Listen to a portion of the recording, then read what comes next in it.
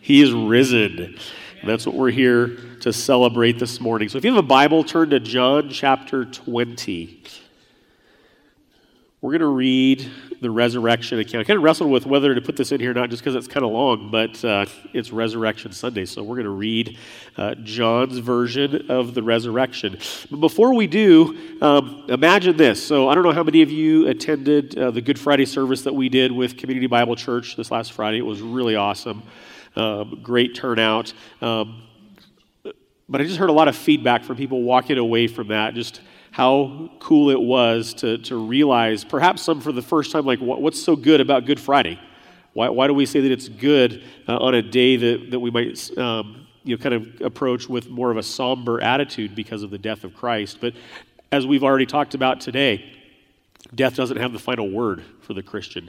Christ is the defeater of death, and that's why we can say that a day like Friday was a Good Friday. But imagine, if you will, in the early church, being there for the actual events of Good Friday. Jesus hung on a Roman cross.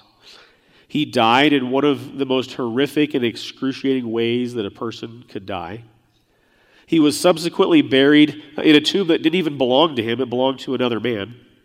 His disciples, his friends, his family, as you might imagine, were reeling from what had just happened.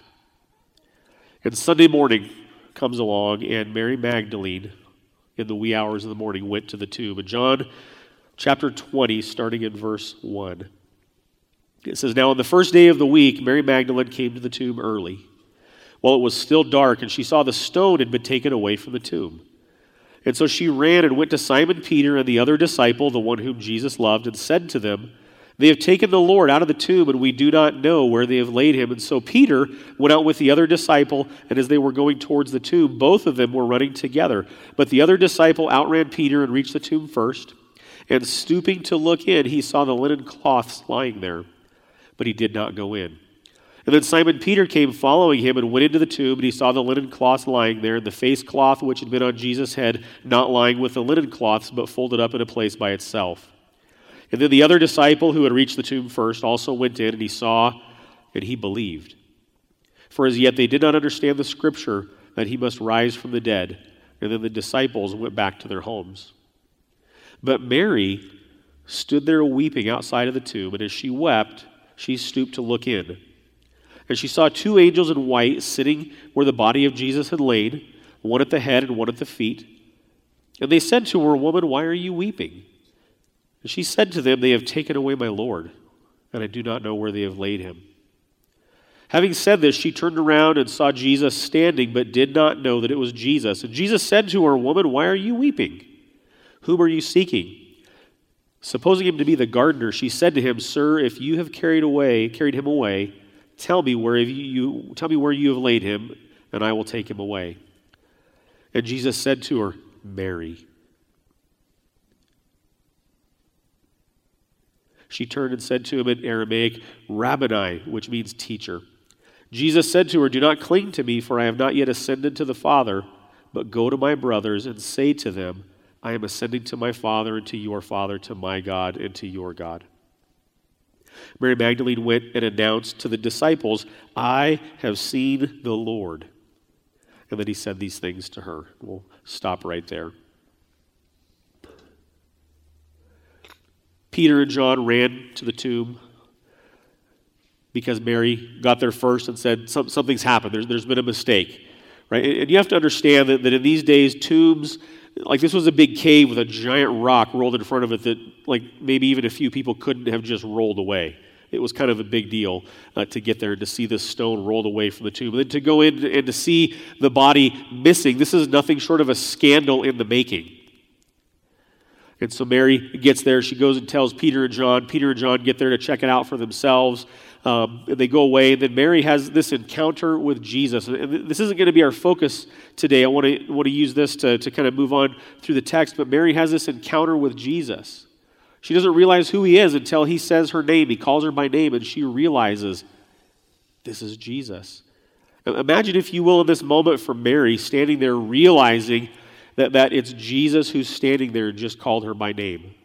Jesus, who she thought was dead, who by all accounts should have been in the tomb lying there dead, lifeless, breathless body, no heartbeat, nothing like that. And here he is standing there, and he calls her by name. What an amazing scene this is. What an amazing scene that we get to have included in Scripture that God gave us. But the story doesn't end there. Jesus, in the coming verses, then appears to his disciples, with the exception of one, with the exception of a guy named Thomas. And I want to look at Thomas today. So if we jump down to verse 24 of John chapter 20, we're going to get introduced to Thomas. You might ask, who is Thomas? Who is this guy? You might know him by his moniker, Doubting Thomas. Now, as we'll see today, I don't know if this is maybe the best nickname for him. This might not be a fair moniker to call him Doubting Thomas. I think I might call him more Skeptical Thomas than Doubting Thomas, but we'll see in a moment whether you agree with me or not. But we got introduced to Thomas back in John chapter 11. And I don't know if you remember John 11, but John 11 is when Jesus is out doing his thing, and he gets word that his buddy Lazarus has died.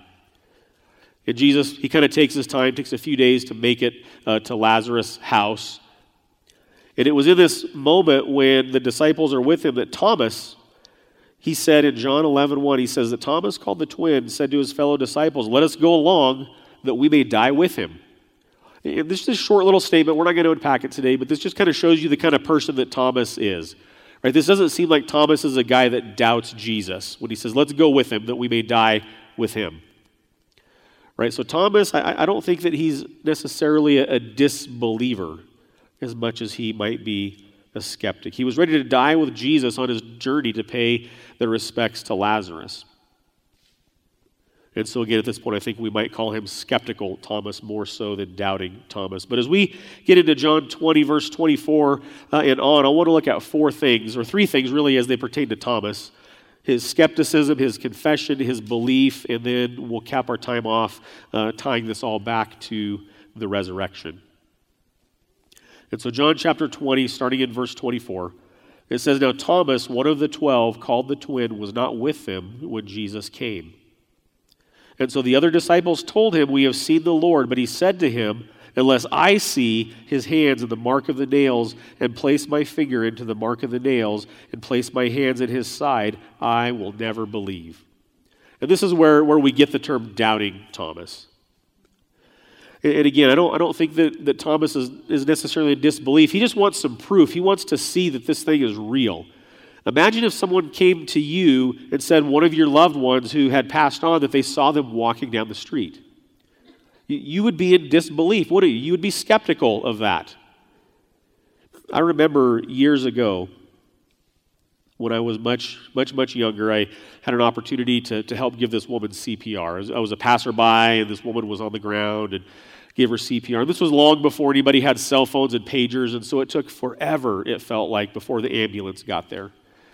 And me and this other guy were doing our thing, not even really trained in CPR, just like so we happened to be kind of in the right place at the right time, or wrong place at the wrong time, depending on your perspective. And the ambulance finally shows up after what seemed like an eternity. And immediately they get out the paddles. And they start shocking. This was an older woman. They start shocking her. She was on a walk with her daughter, and she just happened to pass out on this walk. And between you and I, if it wasn't for the daughter there who was freaking out, I think me and this other guy, we just would have thought, she's a goner. There's no sense in taking these extreme efforts.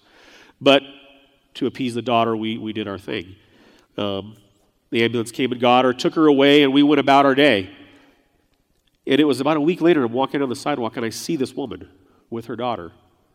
And the daughter recognizes me, and I got to have this conversation, but my first reaction was like, you have got to be kidding me.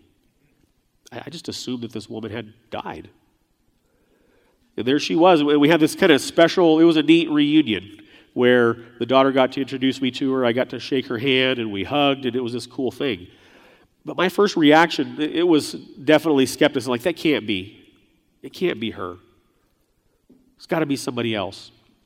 Imagine, if you will, Thomas hearing from the disciples, we've seen Jesus. We've seen him. And Thomas's reaction is probably how you and I would react. Yeah, whatever. And they persisted, no, like we really saw him. We really saw him. No, you didn't. Yes, we did, Thomas. Seriously, we saw him. No, I don't believe you. Thomas, believe us, listen to us, we saw him. And Thomas is like, you know what? Until I can put my fingers through the holes in his hands, until I can put my hand through the hole in his side, I won't believe you.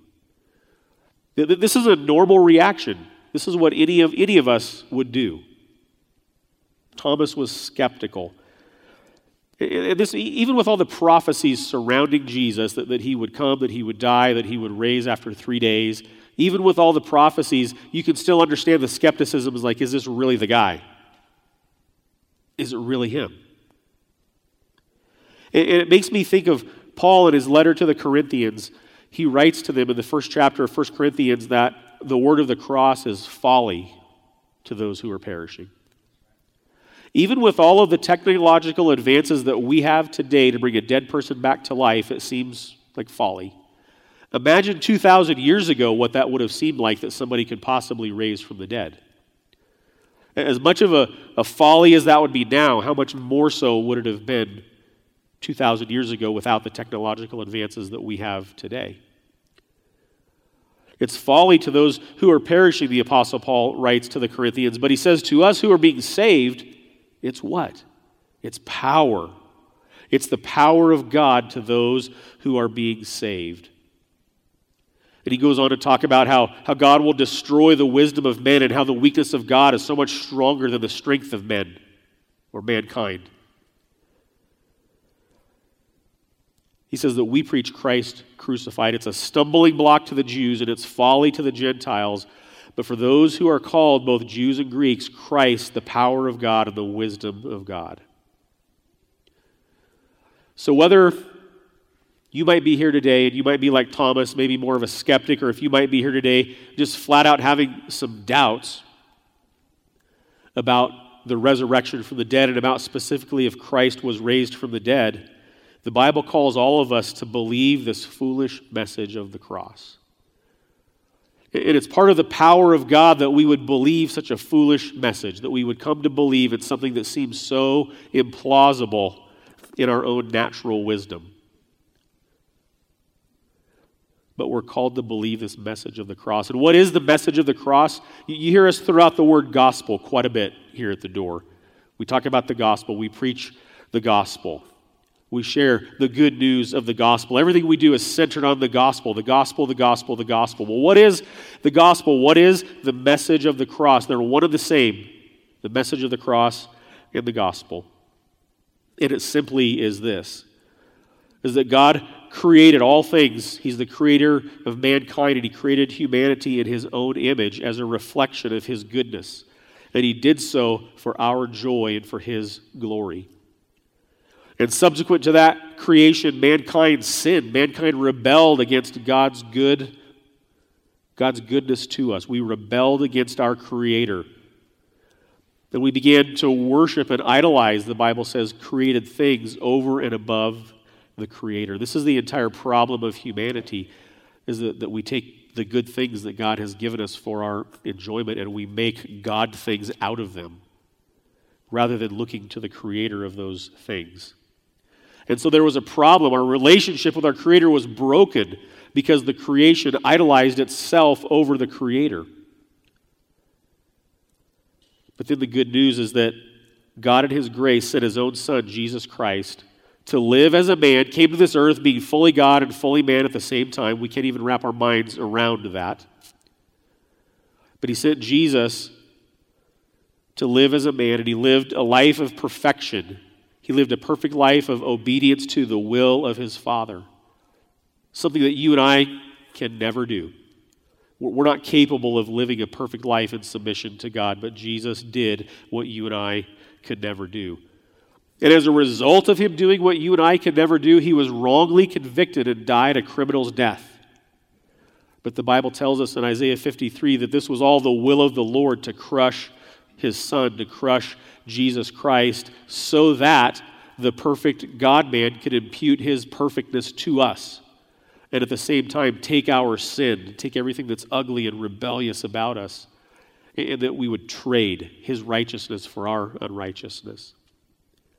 And all of that, if true, and I say if not because I'm questioning, I'm saying if true in a logical sense.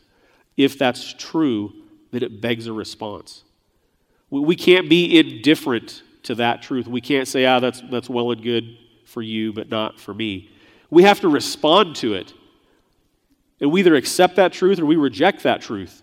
And being indifferent to it is a kind of rejection of that truth, just so you know.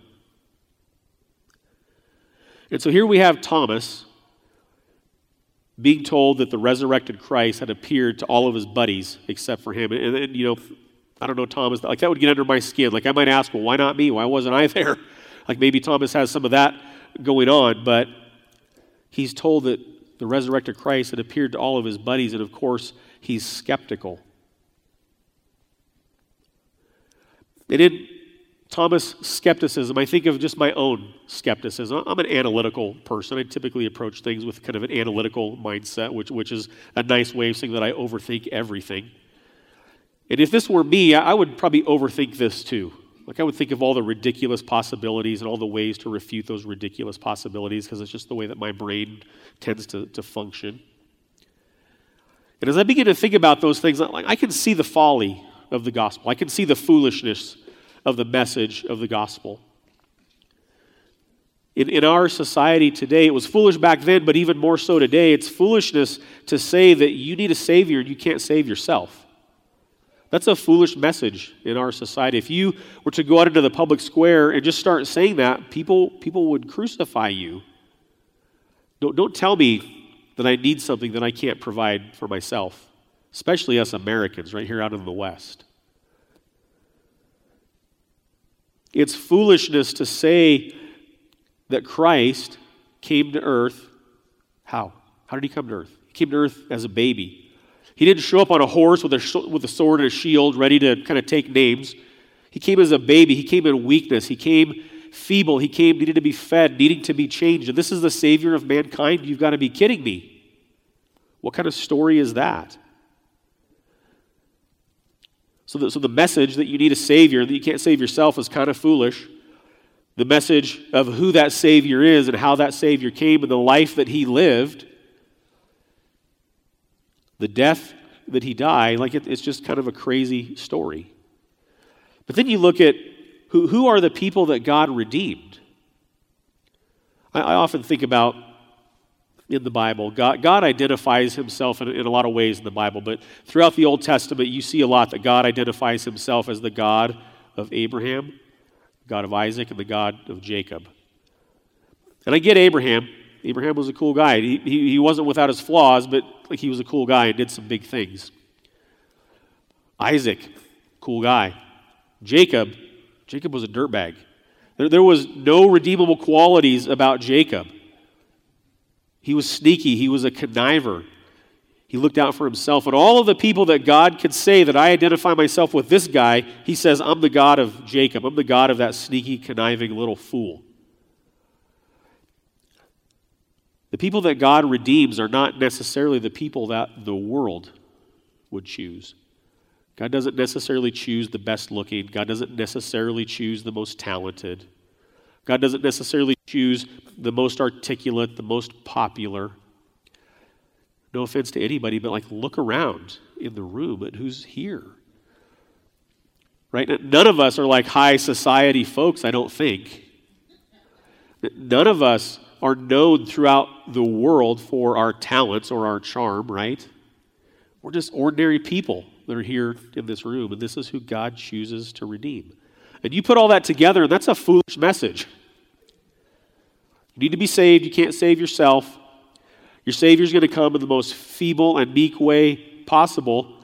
And then when he does those things, look around at who he's picked to be on his team. That's the folly of the gospel. But at the same time, what's the power of the gospel? The power is the same thing as the folly. The fact that this story, that this plan worked, is power. Think about who the first disciples were. They were just fishermen. They were ordinary guys. One guy was a tax collector. I think these were not prominent people, and God says, you, come follow me, and I'm going to redeem you. Think about the Apostle Paul. The Apostle Paul, he actually was somebody. He had a standing in his day, in the society of his day.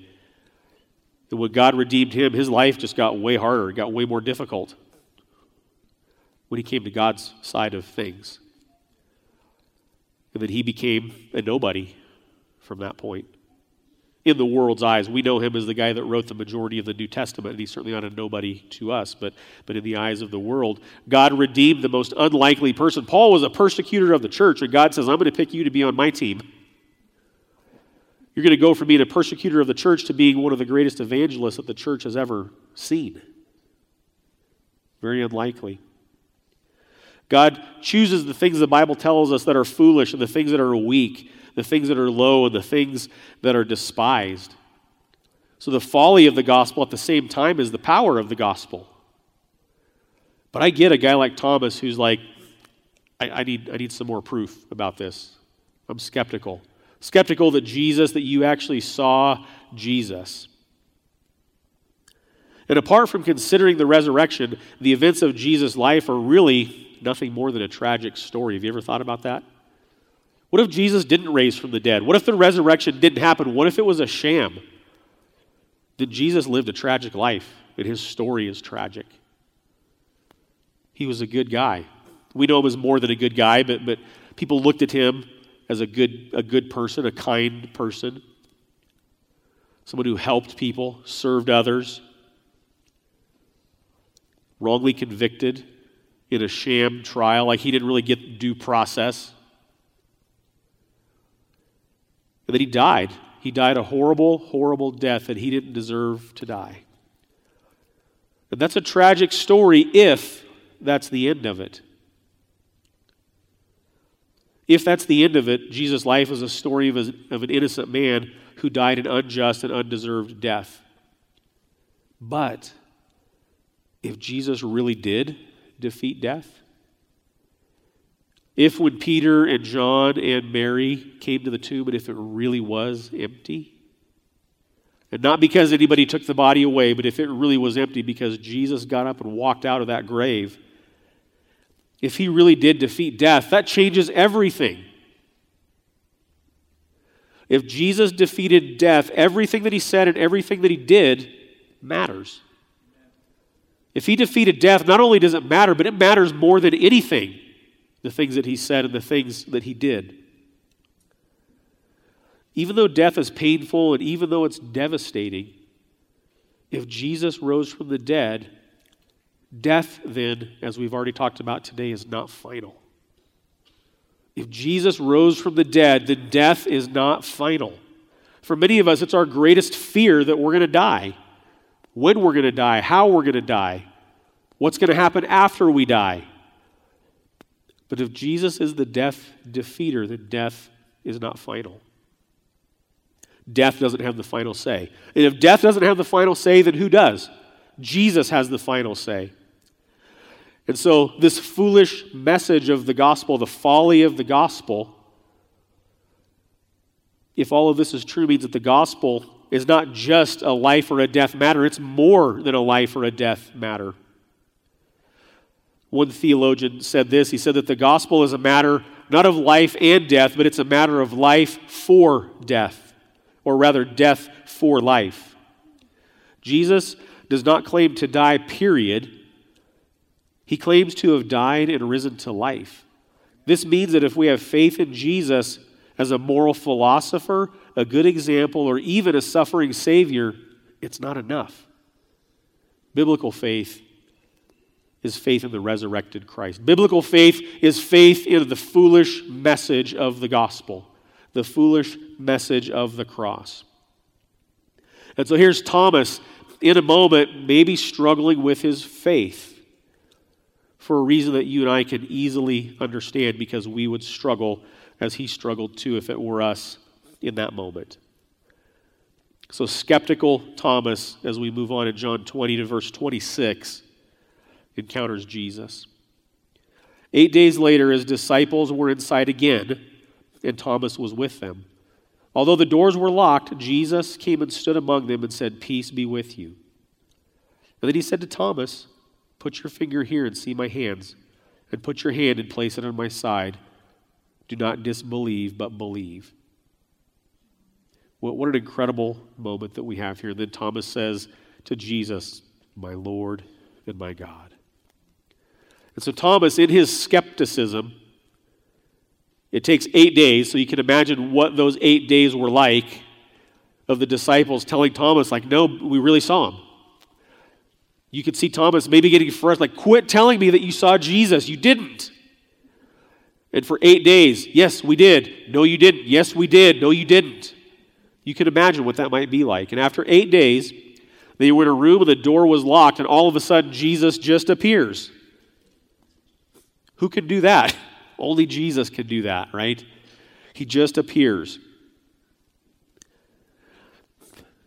And what does he do? He chides Thomas and says, "You should have believed." No, he doesn't do that. He says, "Thomas, here's my hand. Check out the hole. Here's my side. Check out the big flesh wound that's right there." Like, he very graciously and very patiently with Thomas says, "See what you need to see." And then he tells Thomas, "Don't disbelieve, dude. Believe. Here's the proof." And Thomas confesses his belief in that moment. And again, I don't think that he doubted in the sense that maybe he was questioning who Jesus was. I don't know that he was doubting his faith. I think he just was skeptical of his friend seeing something that didn't seem like a very plausible thing to see. And when he got the proof, he confessed, "My Lord and my God." He didn't say that you are Lord and you are God. He said, "My Lord and my God." This deeply personal confession from Thomas. "Jesus, you're my Lord. Jesus, you're my God. I believe with everything that I have." Romans chapter 10, verse 9 tells us that if you confess with your mouth that Jesus is Lord and you believe in your heart that God raised him from the dead, you'll be saved. And what that's not saying is that you just have to utter these words. It's not talking about that. This is talking about, like, there's some implication to uttering these words. Like, when you sincerely confess, like Thomas did, "My Lord and my God," there's something that happens. In that moment, you now belong to God upon your confession of who he is.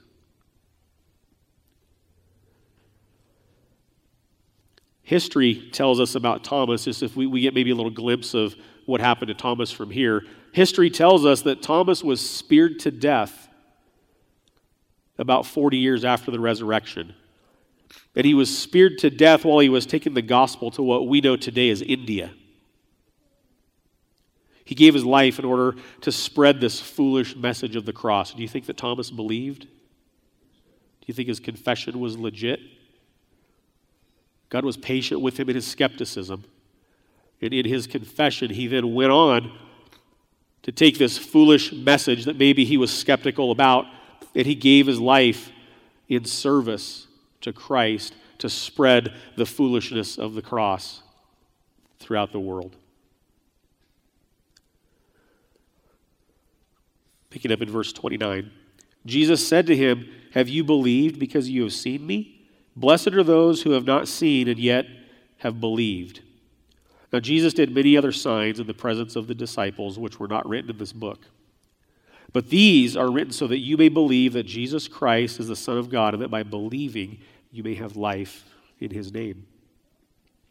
John starts out his gospel, the very first chapter, the very first verse, by saying, "In the beginning was God." In the beginning was the Word, and the Word was with God, and the Word was God. John chapter 1.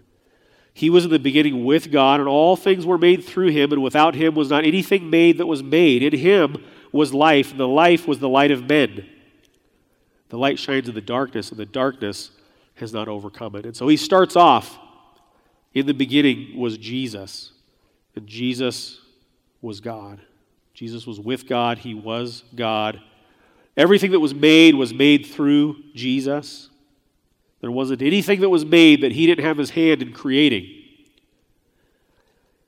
And as we come to the end of John's gospel, he says that I've written all of these things so that you would believe him who was in the beginning, who was with God and who created all things. And so we have kind of these bookends. This isn't the very end of John's gospel. There's a little more to go, but we have these bookends.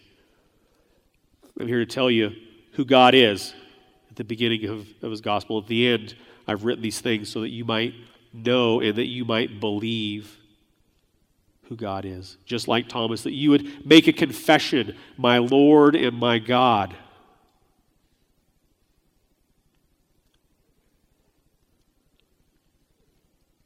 And you can make that confession now if you've never made that confession before. If you're skeptical, if you have some doubts, just like Jesus was patient with Thomas, Jesus is going to be patient with you in your skepticism. And just like he met Thomas in his skepticism, he'll meet you in your skepticism.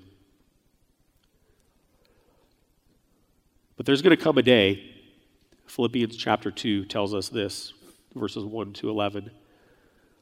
If there's any encouragement in Christ, any comfort from love, any participation in the Spirit, any affection and sympathy, complete my joy by being of the same mind, having the same love, being in full accord, and of one mind. Do nothing from selfish ambition or conceit, but in humility consider others more significant than yourselves. Let each of you look not only to his own interests, but to the interests of others. Have this mind among yourselves, which is yours in Christ Jesus, who though he was in the form of God, did not count equality with God a thing to be grasped. But he emptied himself by taking the form of a servant, being born in the likeness of men. And being found in human form, he humbled himself by becoming obedient to the point of death, even death on a cross. Therefore, God has highly exalted him and bestowed upon him the name that is above every name, so that at the name of Jesus every knee will bow in heaven and on earth and under the earth, and every tongue confess that Jesus is Lord, to the glory of God the Father. The Apostle Paul unpacks for us in these few short verses part of the folly of the message of the gospel. That Jesus, who was God, for a time did not consider equality with God a thing to be grasped. And he humbled himself, and he came to his own rebellious creation, who in turn hung him on a cross and killed him unfairly and unjustly. And that might sound like a defeat. And in some senses, it is a defeat. But because it was the will of the Lord, the prophet Isaiah tells us to crush him. This was part of the plan. And the plan ends with everyone and everything in all of creation bending the knee to Jesus Christ, calling him Lord, to the glory of God the Father. And so as you sit here today, maybe considering your own confession, considering your own skepticism, there's going to come a day where your knee is going to bow, and it's not going to be your choice. There's going to come a day for all of us that there's no question who God is. There's going to come a day where there's no question that Jesus is the one that holds the universe together, and he's the one who controls and orders everything. We might question that today, but there's going to come a day in the future, and maybe the not too distant future, I don't know. But there's going to come a day where every knee will bow, willingly or unwillingly. Every tongue will confess, because there's no longer a question about it, that Jesus Christ is Lord, to the glory of God the Father. We're going to know. If you don't know now, you will know. So the truth is that one day, everyone will confess. Everyone will confess. And here's where the resurrection comes in that we would consider today. The Apostle Paul in 1 Corinthians 15 says that if in Christ we have hope in this life only, we are of all people most to be pitied.